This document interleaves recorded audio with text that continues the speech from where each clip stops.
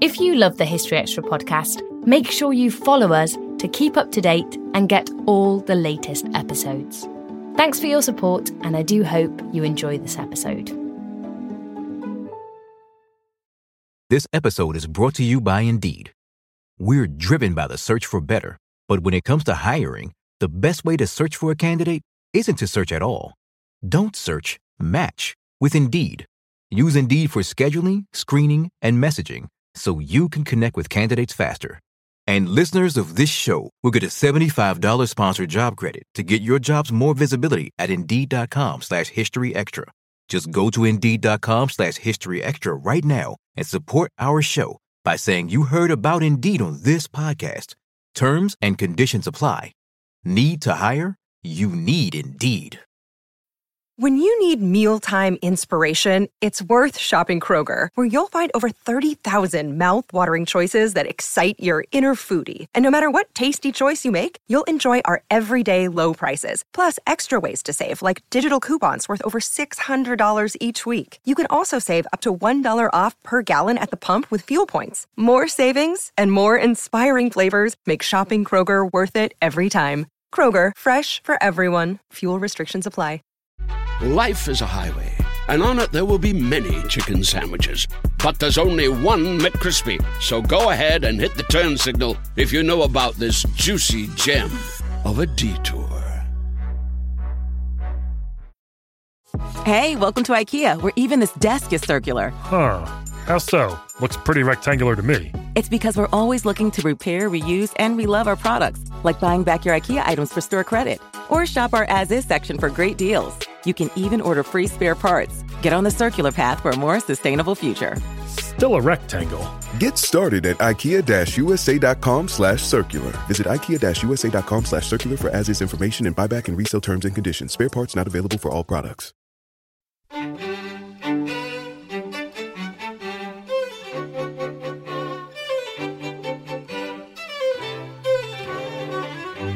Often I think when people came back, there was this kind of distrust on both sides that, you know, the ones who'd stayed and had endured the starvation and the real awfulness of occupation felt kind of resentful to those who'd left, felt that they'd almost run away from it and kind of escaped all of that. The ones who'd left and who had kind of not had to compromise in any way, who had maintained this very black and white idea about our side and their side and so on in the war, were quite distrustful of the ones who'd stayed. That was Duncan Barrett talking about the German occupation of the Channel Islands.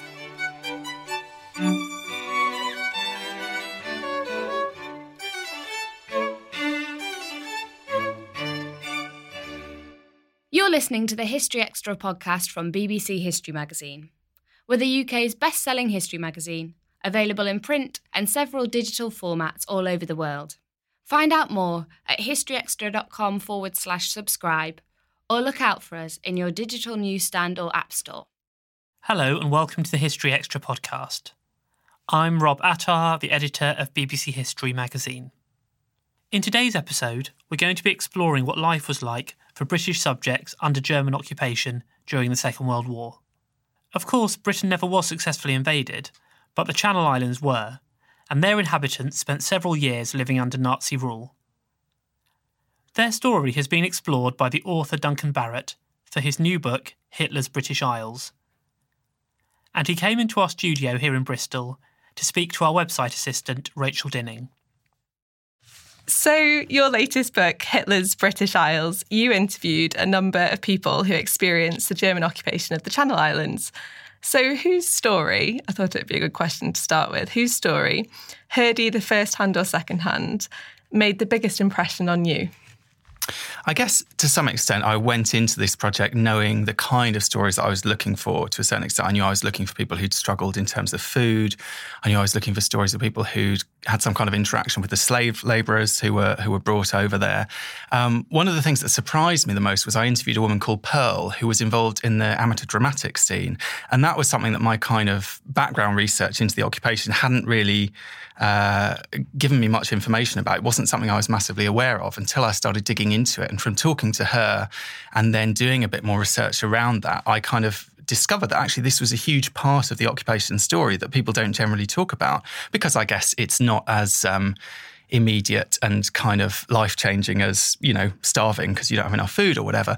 But at the same time, this kind of, what a lot of people tell me was one of the worst things about the occupation was boredom, because they couldn't get films coming in. They had basically what films they'd had when the Germans arrived. And then other than that, it was German propaganda movies, which people didn't particularly want to go and see. So live theatre underwent this huge explosion of interest. I think about 2% of the population of Guernsey were involved in amateur dramatics at one point.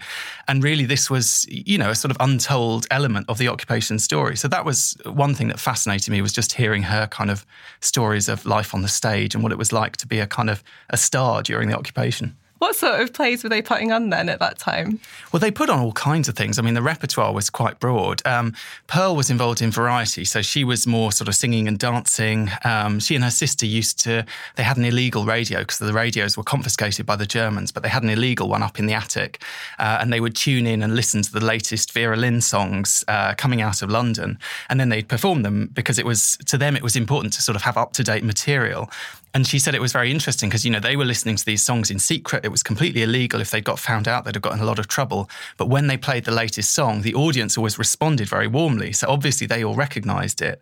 And so in a way, it was this sort of moment of solidarity, knowing that, we know why you're reacting like that. But the Germans who are in the room have no idea because they're not aware that this song is, essentially illegal. So it was almost sort of a secret type of rebellion. Yeah, exactly. And you mentioned that obviously certain radio programmes were completely censored by the Germans or banned, but these kind of shows were permitted. I mean, presumably the Germans went along to watch them too. It would have been both the Germans and the Channel Islanders together in the audience. They did, and that was the strange thing about it. I mean, they were censored. They would have a censor who came along to the dress rehearsal and would check that there was nothing too kind of controversial in there, because they did have topical material.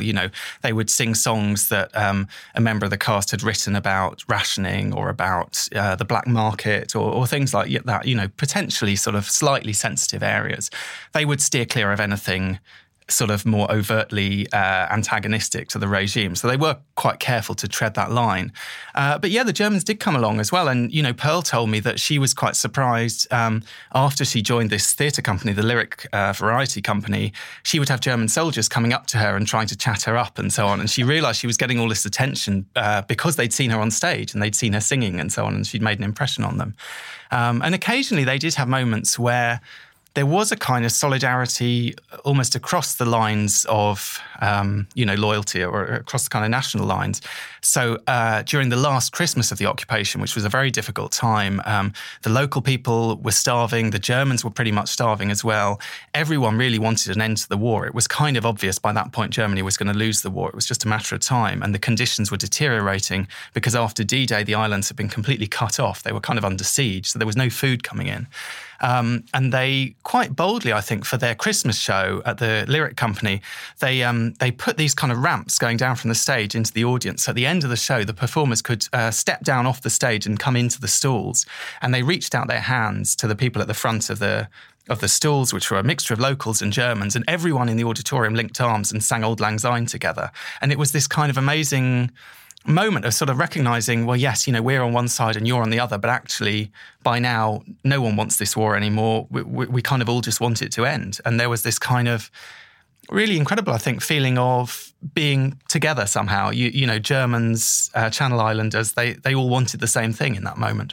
Going back to the start of the war, though, I mean, on the day that they landed in the Channel Islands, they conducted air raids. I've got it here. So 11 people in Jersey were killed and 33 in Guernsey.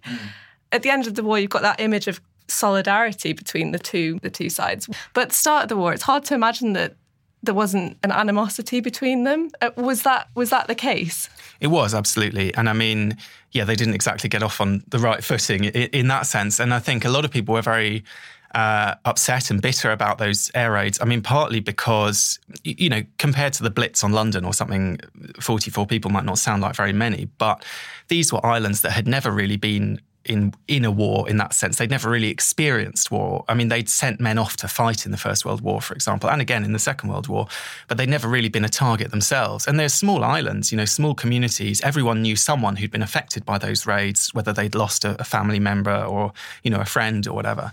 And so certainly when the Germans first arrived, there was a great deal of suspicion, as there would have been anyway. I mean, before that bombing raid, there was a period of evacuation and there was a lot of panic and all the propaganda about the Germans, coming and raping and pillaging and all this sort of thing was in people's minds.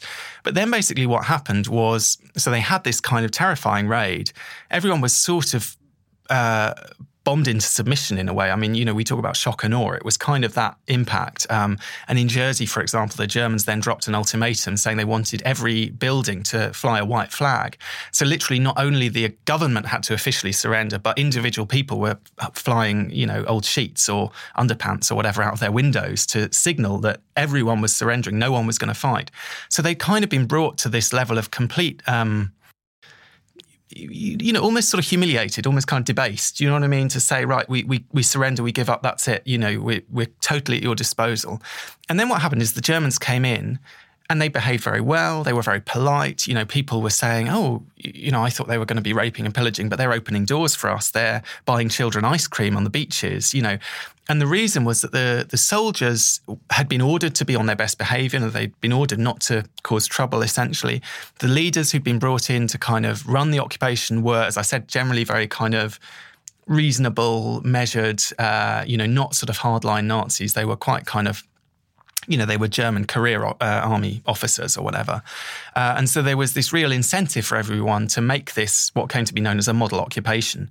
And on the part of both the German authorities and the local authorities, there was this feeling that, we're not going to fight each other. The British have chosen not to defend these islands. They've chosen to withdraw their troops, So for the local authorities, there was this feeling of we've got to try and work with the Germans and try to build a workable sort of day-to-day relationship with them. And that suited the Germans very much as well. So I think quite quickly, within particularly that sort of first summer, people started to realise that the Germans weren't as terrifying as they had kind of been led to expect, both by the propaganda and by this terrifying bombing raid. Yeah, I mean, in the book, you write about some of these moments of realisation. I think one of the ones that I'm thinking of in particular was when one of the German officials, I can't remember who he was exactly, he turns up at Ambrose Sherwell's front door. Sherwell was the Attorney General on Guernsey, and he had kind of become... normally the islands were run by what was known as the bailiff, but in the case of Jersey, that was effectively the case. The bailiff, Alexander Coutanche, continued all through the war, and he was the man who dealt with the Germans. In Guernsey, it was a little bit complicated because the bailiff was this very elderly man. He was not seen as the man to kind of lead the island in that time. And so he was quite willing to sort of take a bit of a backseat. And Ambrose Sherwell, who was the Attorney General, who had kind of was sort of being groomed to take over in the near future anyway, was the one who ended up with this responsibility. So he was the one sort of, doing the kind of official business and kind of negotiating with them. Yeah. And they turn up on his door and he's just put his children to bed in the hallway because that's the most safe place in case there's a bomb goes off. And they knock on the front door and he's like, "Can you go around the side of the house?" Yeah. And they're like, "Why? What are you hiding?" I know, exactly, yeah. And then he's like, "Oh no, it's just my children are asleep." And they're like, "Oh, of course, we'll go around the side." Exactly. And that was one of the stories in your book that was really, to me, like, oh, that's how I can see how the Germans almost won some of the locals around by those kind of little small moments. That kind of politeness and sort of, we wouldn't dream of waking your children up. You know, of course we'll come around the back.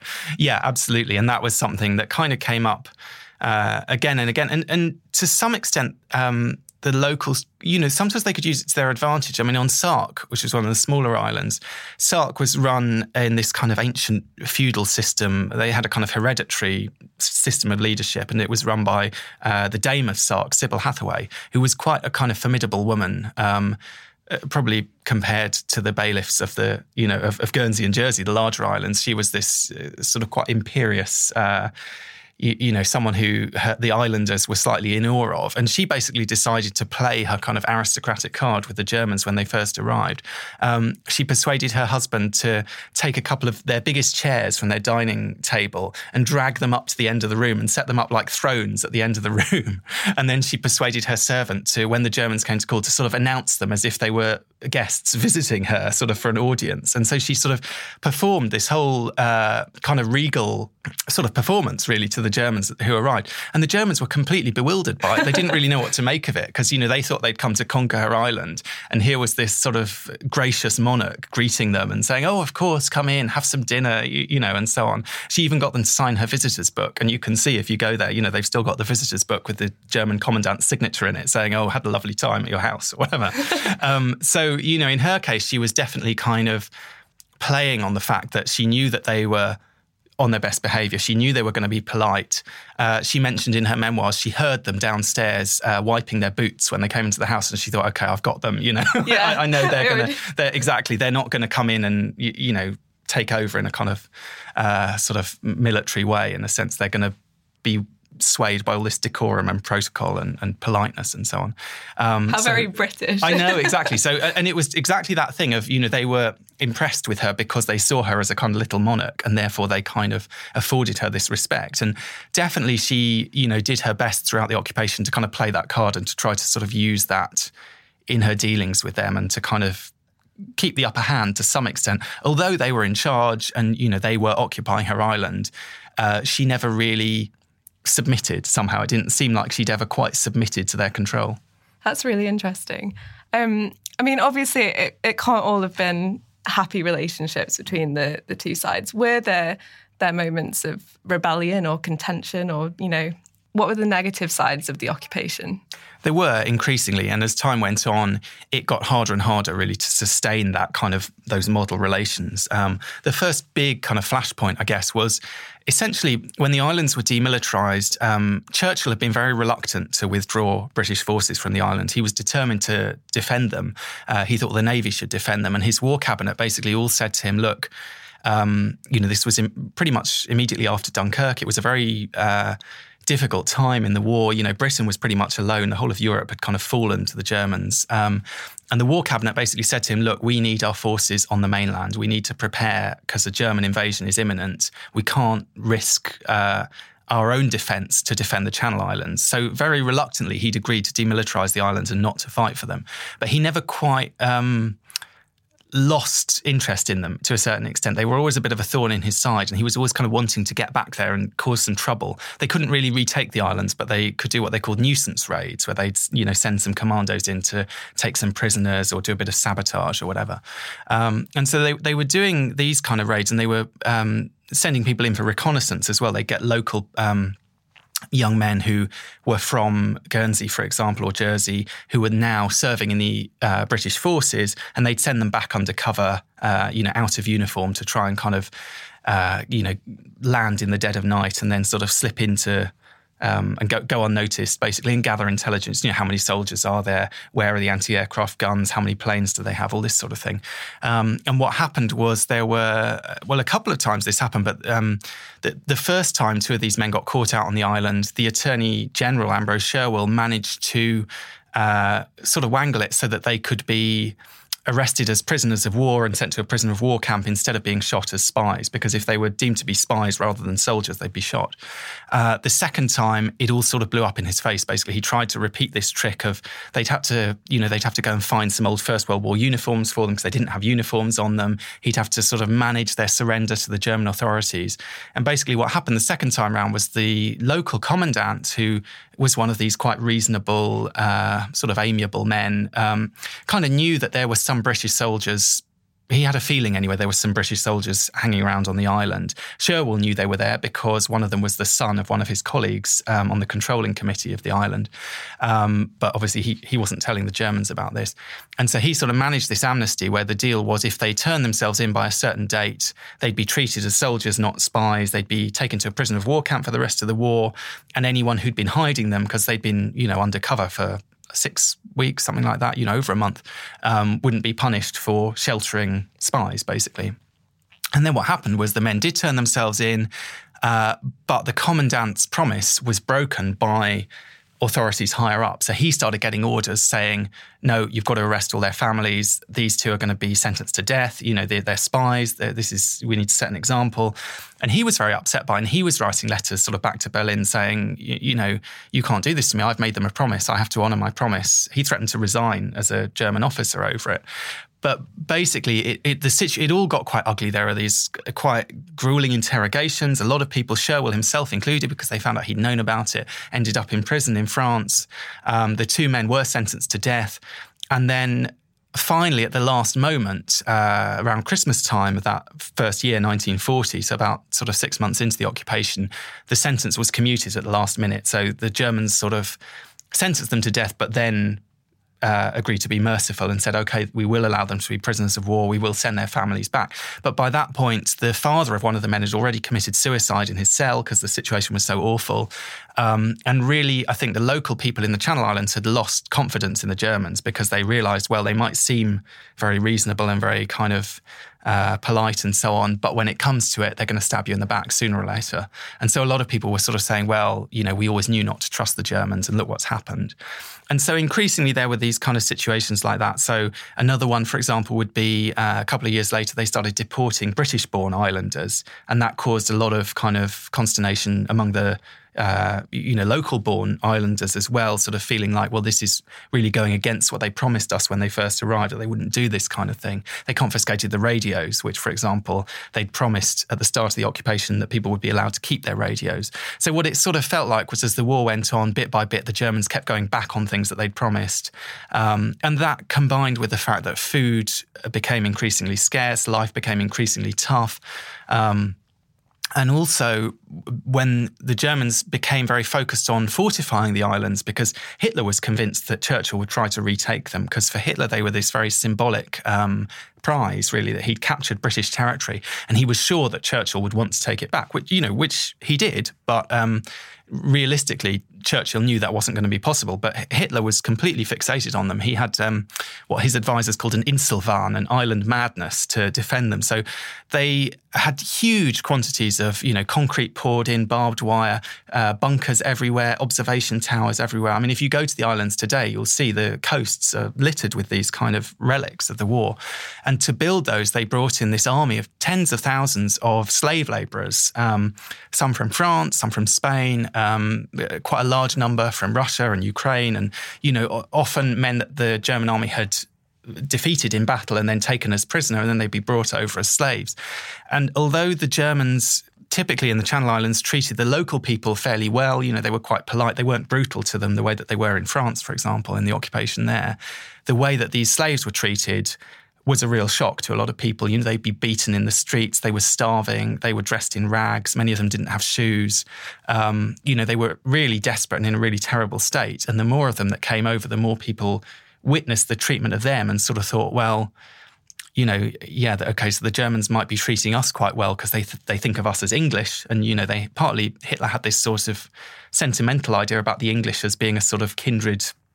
Do you know what I mean? Almost, he couldn't bear the fact that he couldn't quite make a deal with the English. Do you know what I mean? He thought it ought to be possible to kind of, sort of accept each other somehow. But obviously these people, they were, the Russians, for example, were Untermenschen. They were subhumans as far as the Nazis were concerned. So they treated them accordingly. And the more people started to witness that, the more, again, it kind of gave them an insight into the sort of, really more brutal, awful side of the Third Reich that to some extent they'd been spared from seeing up to that point. Yeah, and I guess could make them question what's actually going on beyond the island, exactly, in France and the other places where there was German occupation. Yeah. I was going to ask, there were Jewish people living on the island before the Germans arrived. Obviously, it would be interesting to know what happened to some of these people. Did they evacuate before they arrived? Were some of them still there when the Germans arrived? I think it's quite an important question, given obviously the context of the war. Yeah, absolutely. I mean, the majority of them did evacuate quite wisely, because there was this period of evacuation. Quite a lot of people did evacuate, and certainly most Jewish people, knowing the Germans were coming wisely, took the course of evacuating to England. Not all of them were able to, though. So, for example, There were a few cases. For example, there was a woman who was Austrian, an Austrian Jew who had she'd actually ended up in Sark rather than Guernsey, but Sark was kind of under the umbrella of Guernsey. And she was working for an English family as an au pair. She was on holiday with them. And then they went back home to England when, they could see what was happening, basically, and left her there. But because she was Austrian, she wasn't allowed to go into England with her. So she got held behind and she wasn't kind of released until the Germans had already arrived. And she, as a result, was ultimately deported and ended up in Auschwitz and lost her life. So there were a handful of really awful stories of Jews who, for whatever reason, couldn't get away and then ended up, a handful ended up in the concentration camps. Someone like Sherwill, he wrote in his memoirs, and I don't think there's any reason to believe that he was lying about this, but because a lot of these stories didn't really come to light until the 1990s when people started sort of piecing together what had happened to some of these people. He believed absolutely that all the Jews had evacuated. So, another kind of controversial area was the Germans would ask him to pass anti-Semitic laws. And he, again, felt, basically his view was, well, I don't like this, but it's not harming anyone because they've all gone anyway. As it turned out, he was wrong. Such as, wearing yellow stars, closing down Jewish businesses, registering all Jews. And there were other Jews who, for example, some Jews managed to convince the Germans that they weren't Jewish. There was a woman on Sark who, although she had a big red J stamped on her passport, managed to fabricate a kind of family tree claiming that she was Aryan. And in the end, the Germans did, they pushed and pushed and pushed. And in the end, they kind of gave up with her and said, all right, fine, we'll accept that you're Aryan. So she sort of got away with it. Other Jews went into hiding. In Jersey, there was a physiotherapist who hid a Jewish woman in his basement for, pretty much the whole, for many years, for pretty much the whole occupation. And there were other instances of Jews who were stuck there for whatever reason and kind of went, basically either pretended to be Christians and got away with it, or kind of went into hiding. And some of them, the majority of the Jews, when they weren't deported to concentration camps, they were deported to internment camps where the regime, which were the same camps that the British-born islanders were sent to. And the regimes there were quite...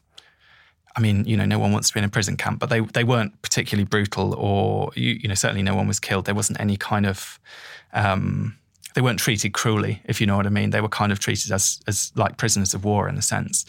But, still there were this handful who had the worst possible outcome, basically, through a mixture of, I suppose, again, kind of naivety on the part of the authorities in not realising that these laws could affect anyone. But also, I suppose, arguably, the other thing someone like Sherwill might have said was, well, they were going to do it anyway. What could I have done to stop it? But he did write something which was quite interesting in his memoirs, which is that he had sort of spoken to the local government, the states, and said, look, I think we should just pass these laws because we're trying to get on with the Germans. This was also, it all happened at the same time as these two men weren't they going to be executed, and he was doing his best to kind of smooth things over. But then he said one of his colleagues in the States basically gave this very impassioned speech saying, I will never support these kind of laws. This is wrong. It's wrong. You can't put your name to it. It doesn't matter if it doesn't affect anyone. It's a matter of principle, basically. And he said as he was listening to it, he felt, I know this guy is right and what I'm saying is wrong. But he was sort of committed to this wrong course of action in a way. We don't always realise just how much our negative thoughts and experiences stick with us and weigh us down. You may find your brain constantly running through a highlight reel of bad moments. That comment your friend made last week that hurt your feelings. That frustrating thing your mum does. Or that silly thing you said in a meeting. Maybe it's time to get it all off your chest. Whether it's a tiny annoyance or something much bigger, talking about it can give you some relief and lead you to a potential solution. That's where therapy comes in. It's a safe space to share whatever's weighing you down and learn to process it, so your internal highlight reel can focus on the good stuff. And BetterHelp offers affordable online therapy on a schedule that works for you. Connect with a licensed therapist by text, phone, or video call. Start the process in minutes and switch therapists anytime. Let it out with BetterHelp. Visit betterhelp.com/historyextra today to get 10% off your first month. That's BetterHelp, HELP.com/historyextra. This episode is brought to you by Indeed.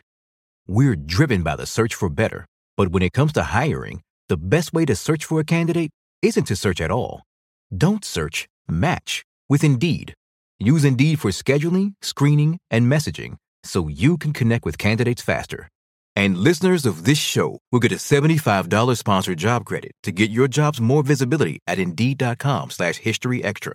Just go to Indeed.com/History Extra right now and support our show by saying you heard about Indeed on this podcast.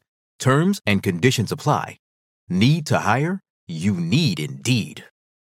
Life is a highway, and on it there will be many chicken sandwiches.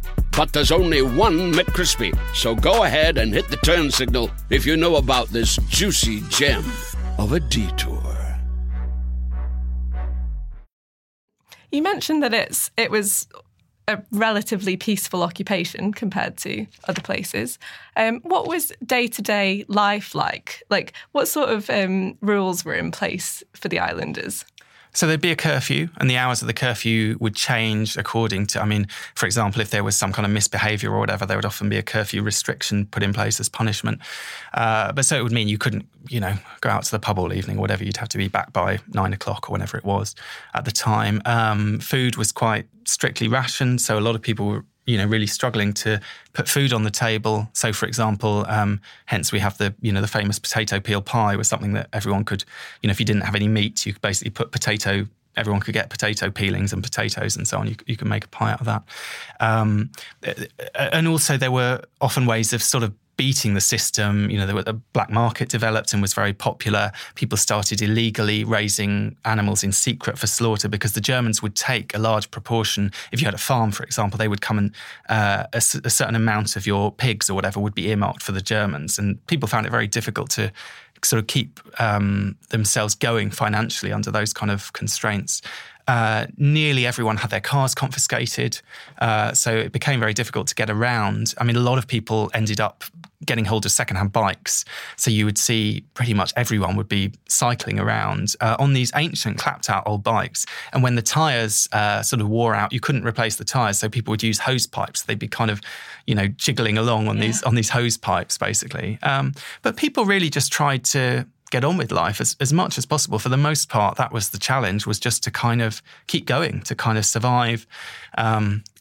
In terms of food, that might mean going down to the beaches and gathering up seaweed to make into a blancmange. It might mean going out gleaning in the fields after the harvest, picking up little, sort of stumpy bits of broccoli or something and then, seeing what you could make with that. But really, it was a kind of time for personal ingenuity, the kind of make do and mend spirit, which we had in England as well, was absolutely the order of the day there, whether that's, trying to make sure your children have clothes to wear, or say in the schools, they didn't have any exercise books. One woman told me that her teacher used to rip down the wallpaper in his house and then cut it up and then, put string through it to make little exercise books out of. And she said, first we'd write on the back, the white side, and then we'd have to write on the pattern side as well. And then we didn't have anything, Yeah, get every exactly, little inch out of that paper. I know. So, really it was just a case of, increasingly as time went on, everything got harder and harder. And it just, it sort of got to the point you're kind of running out of everything and there's not enough coming in, if anything is coming in at all. Because they did have they had a kind of trading post in France. So they could, to some degree, trade for supplies and so on there. But, the supplies were getting more and more limited there. And then after D-Day, they were cut off altogether. Yeah. So. And I guess the supplies were prioritised for the front lines rather than to the Channel Islands. Yeah. One of the interesting things is before the Germans arrived, the islanders had a little bit of time. They didn't actually have that much warning from Britain. Britain were like, we can't help you anymore. You're, basically left to yourselves now. But some of them did manage to get out. What was it like when they came back to the islands after the war and there was sort of this period of reintegration? That was a very difficult time, I think. And a lot of people that I spoke to, because mainly I spoke to people who stayed in the islands, but I did speak to a few who'd evacuated, and they told me how difficult it was for them as well, because often families would be split in two. I spoke to one guy, for example, who he was evacuated, but I think his parents and his elder siblings had stayed. And he said basically he never felt like part of the family again, really. He just felt like for those 5 years, because it was 5 years, and I suppose part of the thing is that when people sent their kids off across the sea to England, they thought maybe it would be 6 months or something. It might be a year. Do you know what I mean? No one really thought it would be that length of time. But 5 years is a very long time for a child in particular to be separated from their parents. So there were, stories like that where on a personal level, the kind of reintegration was difficult. But then also for a lot of people, adults or children, there were other things that were kind of hard to get over. I mean, if you'd been living in England and you'd been being bombed in the Blitz and, you'd seen the Germans as this kind of far-off enemy who all they did was rain down destruction and kill people, the idea that your family members or your friends had been, might have had a German in their spare room, or they might even have been, eating with them occasionally or chatting to them, or in some cases making friends with them, would be hard to swallow. And so often I think when people came back, there was this kind of distrust on both sides that, the ones who'd stayed and had endured the starvation and the real, awfulness of occupation felt kind of resentful to those who'd left, felt that they'd almost run away from it and kind of escaped all of that. The ones who'd left and who had kind of not had to compromise in any way, who had kind of maintained this kind of very black and white idea about our side and their side and so on in the war, were quite distrustful of the ones who'd stayed. Were they all collaborators? Had they all been fraternising? Had they behaved properly, in a sense, in this situation? And I think it took many, many years for a lot of those kind of rifts to heal, both within families and within society more generally. I mean, you mentioned this idea of them being collaborators. How do the islanders view this now? How does this sit within their history, this idea that they were collaborating with the Germans? I think it remains quite a difficult subject. And I mean, I was quite conscious, I was going there as someone from the mainland, going there as an English person and asking about all this. And my approach very much with all my books, to be honest, is not, I don't really go into a community to judge them, if you know what I mean. I go in to find out what it was like for them. So, I think my book, compared to some other books that have been written about this subject, certainly from a mainland perspective, is much more focused on and more interested in what was it like for ordinary people? How did they kind of make do? How did they survive? And so on. But because there's this legacy of, particularly, there was a woman called Madeline Bunting who wrote a book about 20 odd years ago called The Model Occupation, which was very much a sort of hatchet job on the Channel Islands, if you know what I mean, and painted them in a very negative light. And I think a lot of people after that were very anxious about their own history in a sense. But, I interviewed a woman, for example. I mean, sometimes I think it can be taken to a bit of an extreme. I spoke to this woman who was, 7 years old or something at the start of the occupation, and they had some Germans in the house next door, and she became quite friendly with them because, a lot of the German soldiers, they had kids at home that they hadn't seen for a long time. And she got out this autograph book that she'd kept as a child, and some of the Germans had written, messages in it saying, how lovely to meet you and so on. But she hesitated to show it to me, and she said, I don't want you to think that I was a collaborator because I made friends with the Germans. And so I think there's this sort of almost, there's a lack of subtlety somehow to the distinctions between different levels of decisions that people made. And also the fact that sometimes people made decisions for what they thought were the right reasons. So, for example, Ambrose Sherwell is quite a controversial figure because Churchill basically thought he was a quisling. He effectively thought he was a collaborator because he went so far in trying to sort of appease the Germans, in trying to work with the Germans. He, for example, prepared a radio broadcast, which the Germans asked him to make, to go out on the BBC, was his intention, reassuring the islanders who'd evacuated that the Germans were behaving themselves, everything was going well, that everything was fine, and didn't realise, because he was, I'd say he was a decent man, but he was a bit naive politically, if you know what I mean. Didn't realise, of course, the Germans would turn this into a massive propaganda coup. Churchill was horrified. Here's this man who's supposed to be the local leader, basically praising the Germans. And there were certainly instances where he made highly questionable decisions based on the idea that he thought he was doing the right thing at the time. So, for example, he rushed a law through the States making it illegal to cause a deterioration in relations with the Germans. And the reason was that there was a man who'd been arrested and the Germans were going to try him in their court. And they said he could try him in the local court if he would, but there wasn't a law to try him under. So they had to make a law that he could be supposedly have broken in order to find him not guilty of breaking it. So from his perspective, he was like, I'm helping From his perspective, he was like, I'm helping this poor man who's been arrested. And it worked for that man. But then as a result, he's made it illegal now for anyone to do anything that might antagonise the Germans. So, things like that. I mean, I don't know whether you call that collaboration or not, but it's definitely a very questionable decision. And similarly, when he negotiated this amnesty for these two guys who were going to be shot, I mean, with the best intentions, obviously, he was trying to save these two men's lives. But for example, he was negotiating with the commandant and he said to the commandant, who was quite new in the job, I don't know if people will trust an amnesty if it comes from you. If it just comes from the German authorities, why don't we publish a pair of letters where you write to me and say, I'm thinking of doing an amnesty, and I'll write back and say, that's an excellent idea. And we'll have this sort of back and forth, and we can publish them both in the paper to show that I'm on board, you're on board, that it's a kind of joint thing. And the commandant said, yes, fine, that's great. And then Sherwell went even further, which the thing I find is quite astonishing. Instead, I tell you what, why don't I write both the letters? Oh, no. So I'll write the letter from you, which he wrote in deliberately bad English, pretending to be the German commandant. And then I'll write a reply from me in, good English.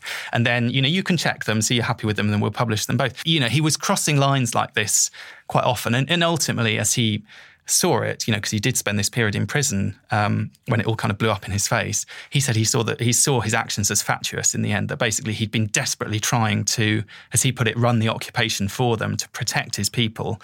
And ultimately he realised it was a stupid thing to do. It was never going to work. So something like that, it's kind of, I'm not too harsh in my judgment of him because I think his heart was in the right place most of the time. He was trying to do what he thought he was supposed to be doing, but he made some spectacularly bad decisions along the way. One of the other things that I wanted to ask you about was the relationships between some of the local women and some of the German men, because this was, however some of them might have got on with the Germans, this was an absolute no-no. Like, what would happen if a local woman and a German soldier were found to, have had a relationship? Well, it was a no-no, but at the same time, it happened quite frequently. Yeah, so, it's loads of new young men on the island. There are lots of young men on the island. Yeah. Most of the local men have left, to join the forces or whatever. So most of the men who are there are Germans. Again, they're very polite, they're very friendly, they're smartly dressed in their uniforms. They're not organising a reign of terror. They're kind of generally being quite nice and buying people ice creams and things. And a lot of women, first of all, the question of how many women did have relationships with them is hard to quantify because most won't admit to it. But just anecdotally, I found it quite interesting. I interviewed 100-odd people. A large proportion of those knew someone who was a jerry bag, they'd call it, someone who had a relationship with a German. Only one of the 100-odd people that I interviewed admitted to having had a German boyfriend herself. All these years later, still exactly, a bit of a taboo. Yeah, absolutely. No, and some of the, particularly men that I interviewed, but some women as well, were still furious about it. You could see it was the one subject that really the passage of, whatever it is, 70 odd years has done nothing to kind of limit that rage that they feel. One guy I spoke to actually was involved in a gang who went round tarring and feathering jerry bags at the end of the war, shaving their heads, pouring tar over them, all this sort of thing. And I was quite shocked that he was willing to talk about that in a way. But he was quite open about it. He said, well, as far as I was concerned, they were the enemy and, they deserved to be punished. And I don't know.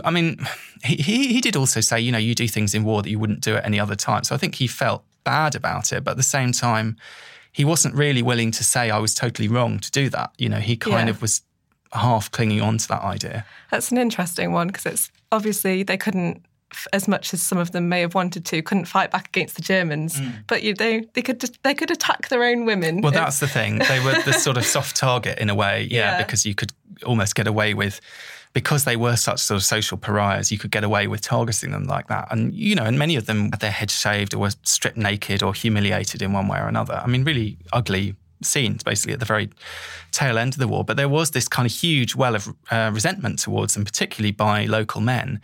And I think you're right. A lot of that really was sort of redirected resentment towards the Germans that had been kind of, they were the scapegoats in a way. And, they were seen as betraying the islanders more than someone who was doing kind of black market trading with the Germans or someone who had some other kind of, unsavoury relationship with the Germans. It was seen as kind of more of a betrayal. But I mean, it's an interesting subject because a lot of women that I spoke to, even if they didn't have relationships themselves with the Germans, they would talk about having to kind of fend off that interest because from the German point of view, they're an army of young men. These are the girls who are around, basically. And so they did often get a lot of propositions or a lot of people asking to take them out or so on. And, a handful of them would say to me, to be honest, I was tempted, but I just knew I couldn't do it. I had to say no. One woman, for example, said, occasionally I let a German walk me home. She works in a German shop in town. Sometimes I'd let them walk me home, but that was as far as it would go. And she said basically it was because her father had been gassed in the First World War and she just knew it would sort of break his heart to think that she was dating one of the Germans, basically. And for a lot of women, it was the fathers who had that kind of First World War experience, who kind of really put a barrier to even considering those kind of relationships, more so than the kind of societal disapproval in a way. Yeah, it would have been very hard for them to go from fighting in the First World War to suddenly being, accepting of that kind of relationship, I suppose. One of the things I did want to ask you was, you've sort of talked about Churchill already. I mean, just before the Germans came to the Channel Islands, he made his famous "We will fight them on the beaches" speech. But this didn't apply to the Channel Islands. No. So it seems a bit of a contradiction in a way. And you've touched on it. He wasn't happy about it. No. Did Britain abandon the Channel Islands, in your view? Well, I guess that's a very difficult question. I think a lot of people at the time felt that. They felt they'd been abandoned. I mean, not everyone in the Channel Islands loves Churchill as much as we do, if you know what I mean. I mean, and that's not to say that everyone doesn't. I mean, I was there for every year they celebrate Liberation Day, which is the day when, the British forces arrived. And there was a guy there who'd come over from England who was a Churchill impersonator. And, crowds were sort of celebrating him and kind of cheering him and so on. But, I had a conversation with him and I said, well, it's interesting you being Churchill over here because Churchill's quite a controversial figure in the Channel Islands, certainly for those who lived through the occupation, maybe less so for future generations. One woman, for example, Pearl, who I mentioned earlier, who was in the Variety Company, she was had some quite harsh views on Churchill. I mean, she very much felt that England had abandoned the islands and that Churchill was responsible. I think a lot of people didn't realise how reluctantly he took that decision. And at the end of the war, he was quite unsympathetic to the islanders for the sort of suffering they were going through. I mean, people would say to him, look, can we get something in the, on the BBC, because we know they're listening, sort of saying we haven't forgotten you, kind of wishing them well and so on. He was always very much against that. I think largely because it was bad PR. He didn't really want people to remember that there was British territory in German hands. So they sort of publicly washed their hands of them a bit. And then at the end of the war, when he made his big speech on VE Day, he included this line, and our dear Channel Islands are also to be freed today.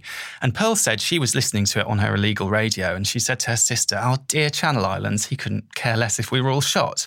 That was basically her understanding of Churchill's attitude towards the islands, and not totally inaccurate, I think. I mean, I think he had, partly because he'd always resented having to give them up, partly because he had formed this very negative opinion of some of the local authorities, feeling that they were getting too chummy with the Germans and so on. He was he didn't have a lot of sympathy for the islanders. And when they did get to that point after D-Day where they were really starving and people were sending pleas for help, send aid and so on, Churchill basically said no. He said no, because if we send aid, the Germans will take it and we're not doing anything that will help them last out any longer. And he famously, wrote in the margin of a memo, let them starve, by which he meant the Germans. He wanted the German troops to be starved into submission. But I think a lot of people sort of thought, well, what about, he's kind of almost referring to the locals as well if he says that, because he doesn't seem to care that much what happens to them. So I think it's a difficult question. I think, with hindsight, a lot of people can recognise the reasons that they weren't defended in the first place, the reasons that withdrawal took place, the reasons the Germans were allowed to take them. And then again, for example, on D-Day, it sort of almost happened again, because a lot of islanders told me, they saw the planes going over, they could hear the fighting in France, and they thought, right, this is it, we're about to be liberated. Because obviously, once the Allied forces have the coast of France, the Channel Islands are behind the lines. It's sort of a no-brainer that they would free them. But in fact, they didn't, largely because Eisenhower was very against it, because he didn't like the idea of particularly American forces going into British occupied territory and potentially killing British subjects by accident, kind of friendly fire and so on, which was why the decision was made to essentially bypass them and just head on to Berlin and finish the war. And then when the war was over, they would kind of by default surrender, essentially. But a lot of people told me, in that kind of period they had on D-Day, they thought they were about to be liberated, and then days, weeks, months would go by. And at some point that realisation came, they've left us behind again. They've forgotten about us again. That coupled with the fact that then the food shortage got increasingly dire. People were literally dying of starvation. I think for a lot of people it really did feel like they'd been left behind. They weren't really on the minds of the people making the decisions anymore.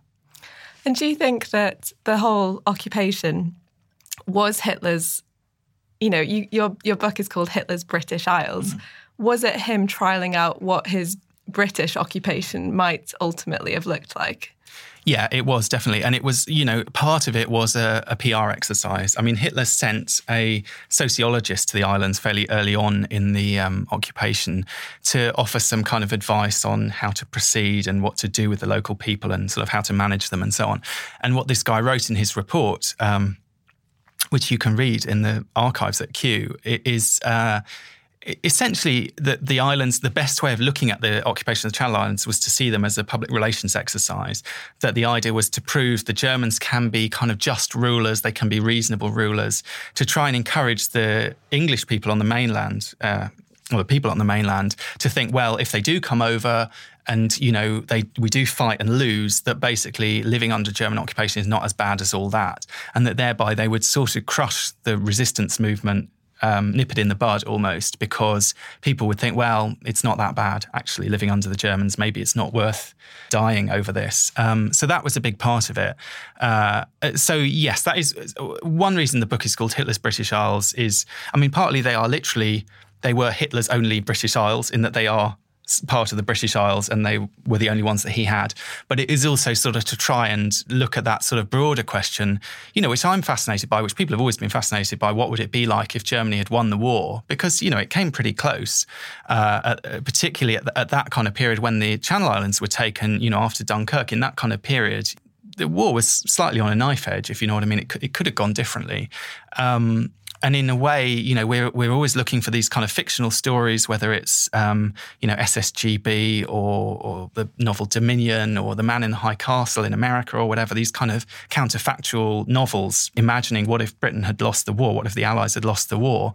Well, in the Channel Islands, you kind of get the closest sort of test case for what that might have been like, for what the kind of occupation we would have experienced would have been like. So I think, quite apart from the fact that it's an interesting story in its own right, that I think it's an important element of the war that we tend to not really think about, partly because of that kind of idea of Churchill's to sort of brush it under the carpet and not think about it for the duration of the war.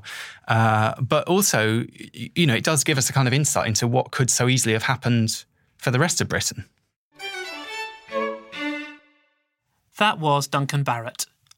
Hitler's British Isles is out now, published by Simon & Schuster. And you can also read an interview with Duncan on our website, historyextra.com.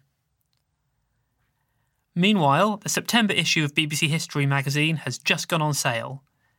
Inside this month's edition, we have articles on medieval medicine, Victorian vegetarianism, a World War II death railway, and plenty more. Plus, we reveal the results of our poll on 100 women who changed the world. And that's about it for today, but do listen in next week when we'll be releasing a new programme every weekday to celebrate the fact that we'll have reached our 500th episode. So make sure to listen in for those. Thanks for listening to this History Extra podcast, which was produced by Jack Fletcher. Do let us know what you think about this episode by emailing podcast@historyextra.com. and we might read out your messages in future editions. Alternatively, why not keep in touch via Twitter or Facebook, where you'll find us at History Extra. For more great history content, don't forget to visit our website, historyextra.com, which is full of history articles, quizzes, image galleries and more. Plus, it's where you can download hundreds of previous episodes of this podcast.